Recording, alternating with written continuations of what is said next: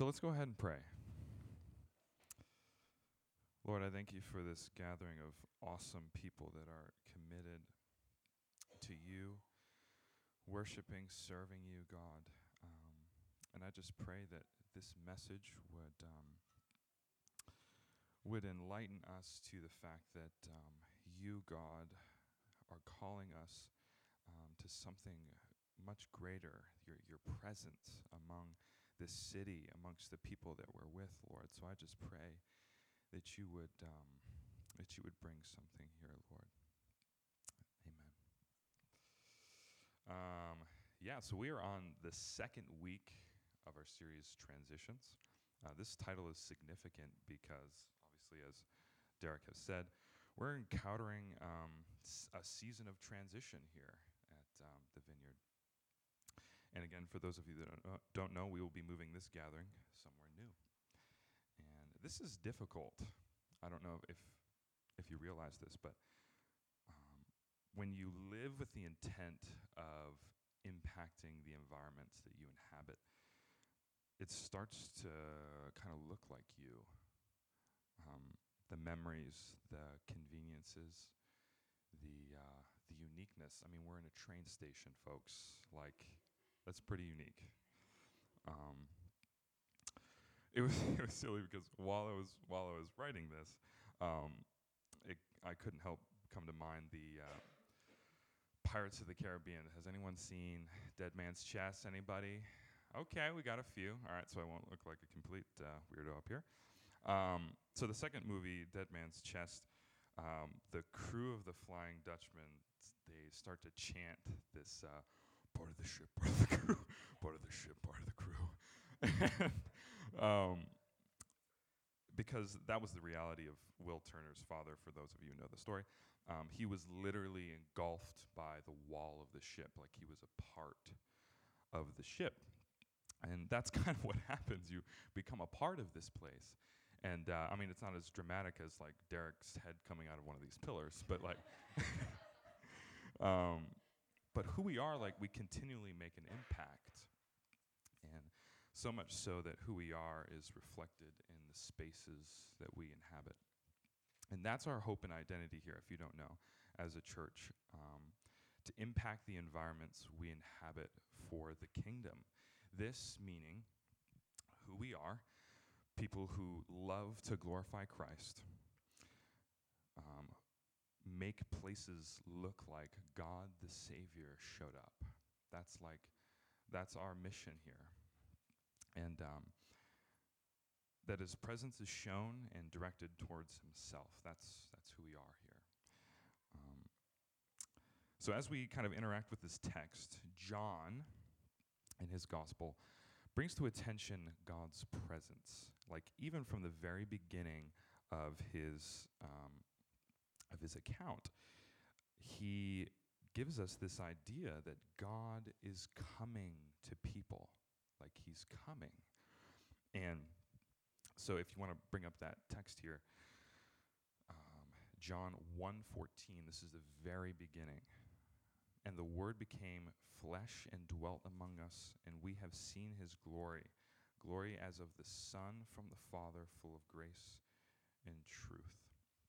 This morning we'll be journeying through the Scriptures to find God's presence in the past, God's presence fulfilled in Jesus, and finally, God's presence revealed through us. So that's what we'll be going through today.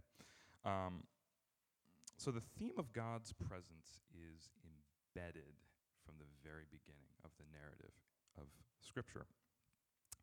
The garden, we'll start right there from the very beginning. A place of special relationship and life between God, creation, and man, flourishing, thriving for his glory and for his pleasure and purposes. Even after the fall, this does not cease to be a theme.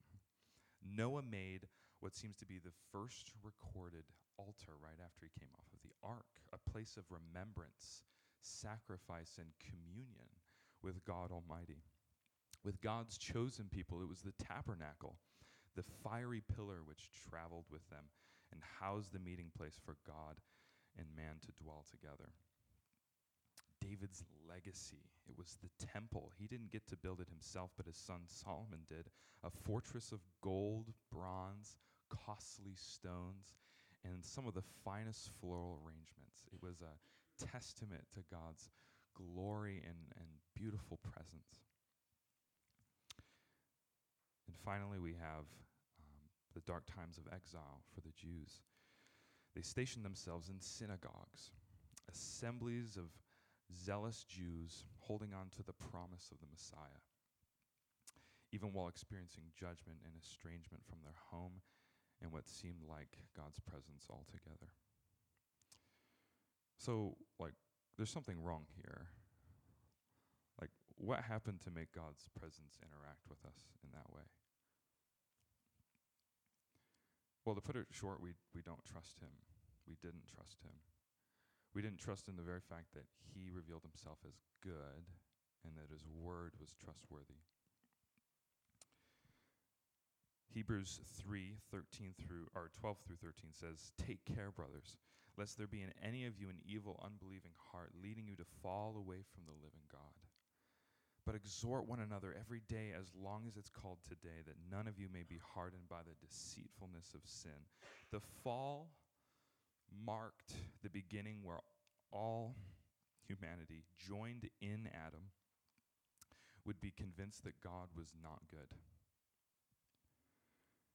So we lived pursuing that conviction every day, that God is wrong, attempting to either counterfeit his presence because we know that he's good, but we have convinced ourselves otherwise. And so we try to counterfeit that goodness in the world and the things that we see and experience, or we limit his presence with our temporal perspectives. And I know that some of you might be thinking, well, how can God's presence be good if he's both jealously pursuing us but restricted in how he interacts with us? It seems inconsistent. That seems like a rather unpredictable and unreliable type of love. That, my friends, is why Jesus is so beautiful. In our passage today, John reveals one of the greatest mysteries of Jesus. We see Jesus' natural reaction to God's place, God's presence being used for humans and not for God. During this time, it is Passover. So essentially, we have this commemoration of God's people being saved from Egypt, the Hebrews. And so what would happen is people would come from great distances from across the kingdom to meet in Jerusalem to celebrate this together. And what would happen at a Passover is you would sacrifice and worship God. But being that this distance is pretty great, most people wouldn't bring the sacrifice with them. They would actually buy it in Jerusalem. It just made sense. So this also means that the merchants that were stationed in the temple knew this, and they actually would hike up the prices and typically would make a profit off of this gathering. And as we see in the passage here, let's just say that Jesus got pretty ticked. He was not happy. So for those of you who think that God is reserved and passive, this is a testament, a New Testament, if you will, of God's fervor for his presence among us, like he wants to be with us. And what's interesting is he singles out these pigeon merchants, which I imagine them to be kind of inconspicuous, they're selling the least of these. So I could just see them kind of sitting, really surprised at what is this guy doing? And Jesus is flipping over tables, and he's got this whip, and he's whipping all the animals out of there. And I could just see Jesus going, "And you, pigeon merchant, Yes, you, pigeon merchant. This is my father's house. Um, that's like kind of how I envisioned it when I was reading it. Actually, the second time I went through it. Um, the Leviticus pigeons were actually used for those who couldn't afford like an actual sacrifice, like a lamb. And it's very interesting that John would like pinpoint this specific interaction,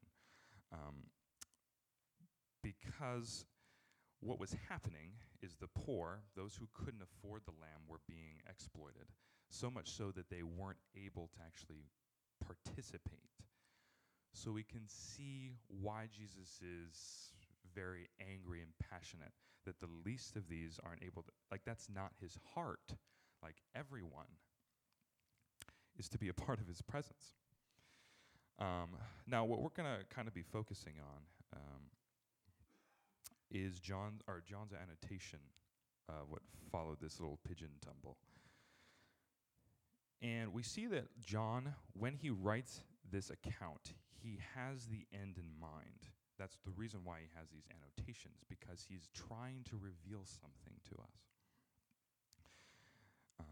So Jesus says something in response to the bitter question of the Jews.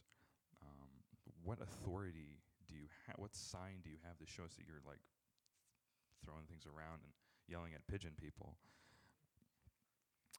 And it probably hardened them still more, this response. He announced the destruction and the rebuilding of the temple. That's pretty intense, because like most of the Jews' identity was in this building. Yeah, it's weird, and I'm sure the Jews were like just as perplexed, like, you're just one guy. How can you destroy an entire building? Like, come on. And rebuild it. Like, it took us 46 years. Like, chill out, man. But there's like huge, massive implications for this, if you want to put it up here. John states, this is his annotation, but he was speaking of the temple of his body. Well, it's a short passage, so you it was just for effect, to be honest. So Jesus was foreshadowing his death and resurrection. Now, taking us back to the Old Testament, this is what's really incredible about this. When the temple was destroyed, it was typically because of God's judgment against Israel. So what John was expressing in this one very simple sentence is that Jesus has come to do something here. Jesus came to take on the judgment. He himself was the temple. Take on the judgment, the absence of God's presence. The very presence of God was symbolized in this temple. But as it is destroyed, we see that it is the depiction of Jesus taking on this judgment, the absence of God's presence in our place. The temple is to be destroyed in judgment, but it's to be rebuilt. And oh, what a joy it was for God to rebuild it. So what does this like remodeling process look like? Well, if we see the first fruits in Jesus as he is resurrected, but the purpose of that is us. We are now his new temple. That we are now God's presence revealed in his glory. Us together, here, all of us, not just one individual person, but us together. Jesus fulfilled the covenant, and he has initiated this new temple, this new presence of God. His body, we as his church, the bride, are united with him in marriage. And we, kind of like this here and not yet type of a thing, we are united with him, and we know that we are his. But we live again in this world where the presence of God is rather patchy and we don't see him all the time. But we have this promise that there will be a ceremony where we will be one with him again. And so we're just awaiting for this. And even Paul attests to this in Corinthians. What agreement can exist between the temple of God and idols? For we are the temple of the living God. As God has said, I will live with them and walk with them, among them, and I will be their God, and they will be my people. Therefore, come out from among them and be separate, says the Lord. Touch no unclean thing, and I will receive you. While I was writing this, I was actually at Chick-fil-A, and yep, it's kind of where I live sometimes. And I was sitting in such a way where I could see kind of like the play area with all the kids. And as I'm sitting there, I glance up and I see this girl. It looked like she had like one of those everlasting gobstoppers, or like one of the jawbreakers, yes. But as I looked further, it was actually a deformity. Her whole face was kind of wrapped around this one spot. And I was like hurt, because as I'm reading this about God's presence and like when the fullness comes and we are in his glory, I was just kind of burdened, like, oh God, like I wish I could just go in there, and I'm pretty sure I could, but I was just watching. And my first fear was like this girl is going to be made fun of. People are going to like avoid her. And so I was just praying, like, God, would you do something different this time? And as I'm sitting there watching, there's this other girl who's beautiful. She's this little girl. And I go, oh God, please do something. And they actually started to play together. And of course, there's that initial reaction of like, whoa, you're different from me, right? But there's a point where this little, like, the girl with the deformity was like just walking around, like she didn't seem too excited, but this little girl is like tugging at her, like, come on, play with me. Like, there's nothing different between you and me. Like, come on. So separate here doesn't mean that we're like, I'm not going to touch these people. I'm not going to go to the streets. I'm not going to go to the neighborhood that we go to. It's like, come on. Come and join in his presence. I'm the temple. Come on. And even more than that, it was Jesus calling to me. Like, sometimes I feel like I have a deformed spiritual life. Like, there's this big deformity on me, and like, but Jesus, like, come on, I love you, man. I love you. Come on, join me in being the temple. We are not defined by this place. These walls, they are not us.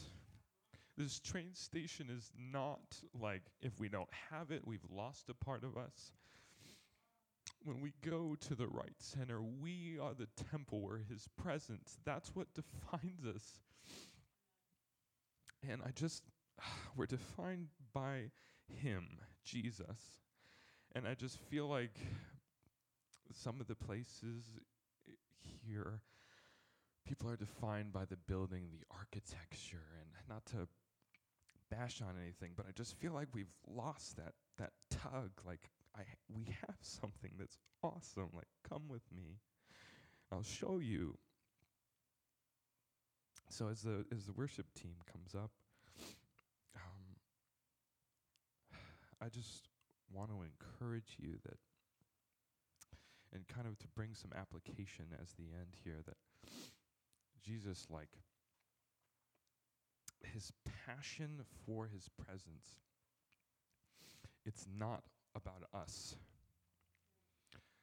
Like the merchants, it was about them and what kind of profit they could get out of it. When you come here, it's not about you. I'm sorry. It's not like what your personal spiritual experience, like when you leave here and like you got the chills, like Jesus was there. No, like it's not about you. It's exaltation and intimacy with the church, the temple. Um, Another thing is it's about him. Like, when we get together, it should be about him.